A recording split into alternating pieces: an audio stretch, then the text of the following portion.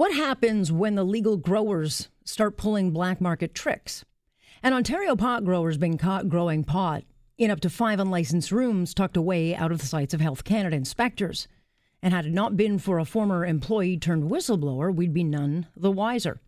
The company in question is CanTrust, and the amount discovered wasn't just a few joints worth. Health Canada is said to have hauled away hundreds of kilos from the Pelham greenhouse. And the only reason it was discovered is because this whistleblower alerted Health Canada, alleging for nearly 2 years that the company was growing weed in a secret unlicensed room where this employer's job was to hang up specialized white barriers hiding thousands of illegal plants. And when you dig a little deeper into this government-approved grower, it is not their only infraction. Over a 4-year period, the Vaughan-based grower has been hit by Health Canada with 15 major infractions.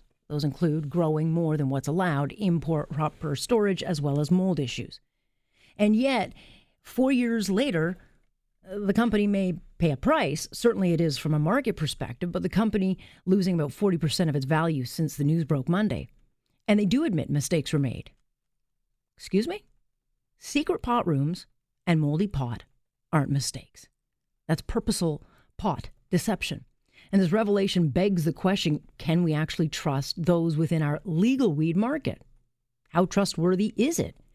And is Health Canada up to the job of policing it properly?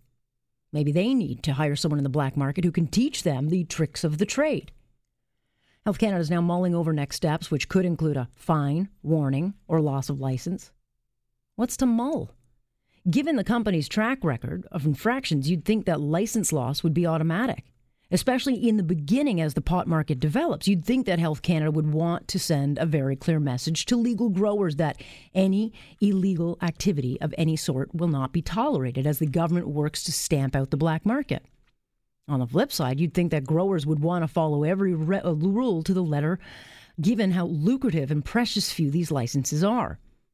Or maybe pot users should just keep buying from the black market, because if the legal growers aren't following the rules and Health Canada is not stopping them, why would you give up the dealer you have now if the licensed dealer's playing dirty? And that is my point. On point.